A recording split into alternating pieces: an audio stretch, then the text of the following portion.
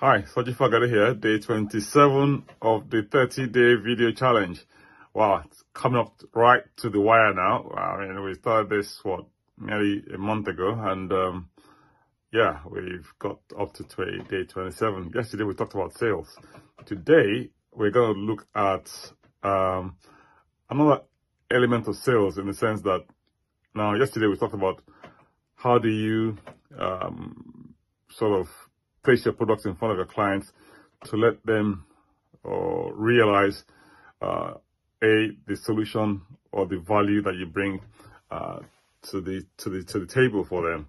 Now, but today we're going to look at it in a bit more detail, and by this I mean, how do you actually get the revenue in? I mean, how do you up your numbers? How do you sort of have that sales conversation? And in a way, this is sort of linked to marketing as well, because I mean, sales and marketing tend to go hand in hand, even though they're two different things completely. Marketing is more about giving people information about the product to enable them make a buying decision. But in actual fact, when it comes to actual sales, it's when people actually walk into your premises, go to your website, click on your link, and actually make the purchase. Now, the point is, how do you get them to that point? Now, so what sort of conversations are you having with them? What sort of content are you putting their way to make them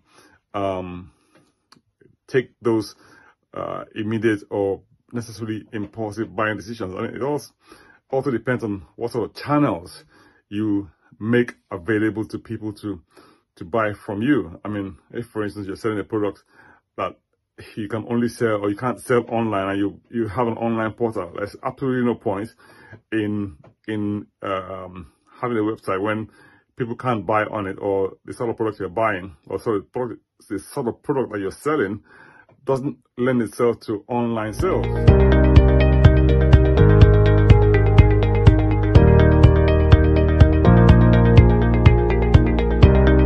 So you have to look at the nature of what you're selling, the nature of the audience that you're selling to, or the market that you're selling to, and whether or not those people in that marketplace will use the channels that you put out for them to buy off of you. So in a way, it's more like understanding the customer journey from end to end, knowing what the customer wants, how they like to carry out their purchase, and which areas are best to find your customers. Some people prefer to go into a shop to feel out garments. If, for instance, you're selling clothes, they want to see what the clothes look like, touch the fabric, and put them on. While others are just happy to go online and browse and pick a color and size that suit them. If it doesn't fit them, they're happy to send it back rather than having to go into a shop and fit out and obviously have that shopping experience. So, but ultimately, it's all about obviously putting money in the pocket for the seller. So, yeah, as much as possible, you have to look at what is the best way to communicate the service that you're providing for your customers. How can you make it easy for them to sort of click on those buy buttons, you know, and whip out their credit cards and pay for your service? So sometimes it's about language, it's about being convincing. So if you're selling stuff online, sometimes it might be a question of building a sales page, and on that sales page you provide information about about the product you're selling. You also might want to have quite a lot of elements in your sales page that tells people about urgency, as in, look, if you don't buy this product now, chances are that you won't find it anymore either at this price, or it may actually be gone, or it may be a limited time offer whereby you're saying to them, look, buy this product now, otherwise the price will go up. So you're kind of using a bit of the psychology of fear of missing out. So if you don't take this decision now, the offer will be gone.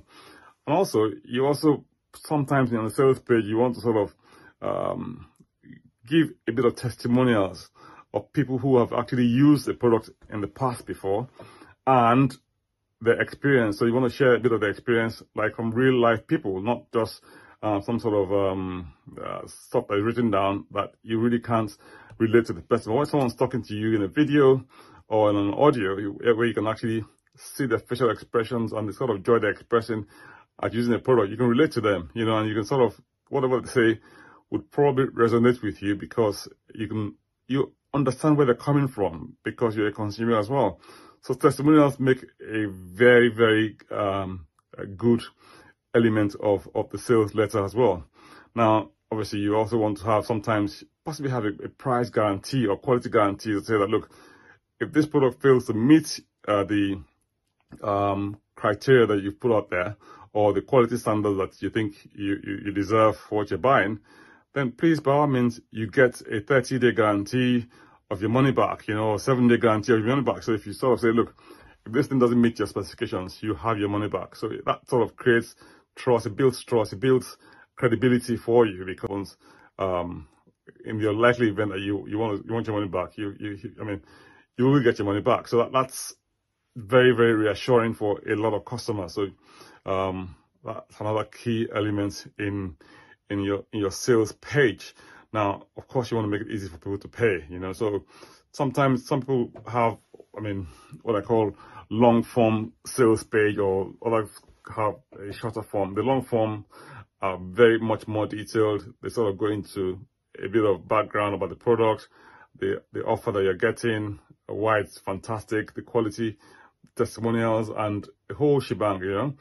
While the shorter ones are very much more to the point. Look, this is selling for $10 or £10 or 10 naira, you know, and if you need it, this is what you need to do to buy it. And then you have maybe a bit of testimonial at the end, and the page, or the part of the page where you actually click on to buy. So also, as much as possible, you want to make that buying experience as seamless as possible. I.e., you don't want to make it too complicated. You don't want to have like 4 or 5 different clicks before they actually make the sale. So as much as possible, when you have your shopping experience, let it be seamless, let it be short, let it be to the point and precise. So without make it easy for the customer to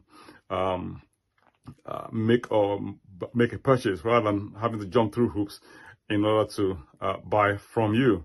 I hope you found these tips useful. We'll see you tomorrow. If you haven't watched any of the other videos, please go back to them on our YouTube channel. They're there for you to have a look at. And thank you for all those who have watched so far. I love all the comments you're coming back, especially those who have messaged me privately as well. So by all means, please leave your comments on here as well. You're very, very much welcome, okay? And look forward to seeing you tomorrow. Take good care. Bye-bye now.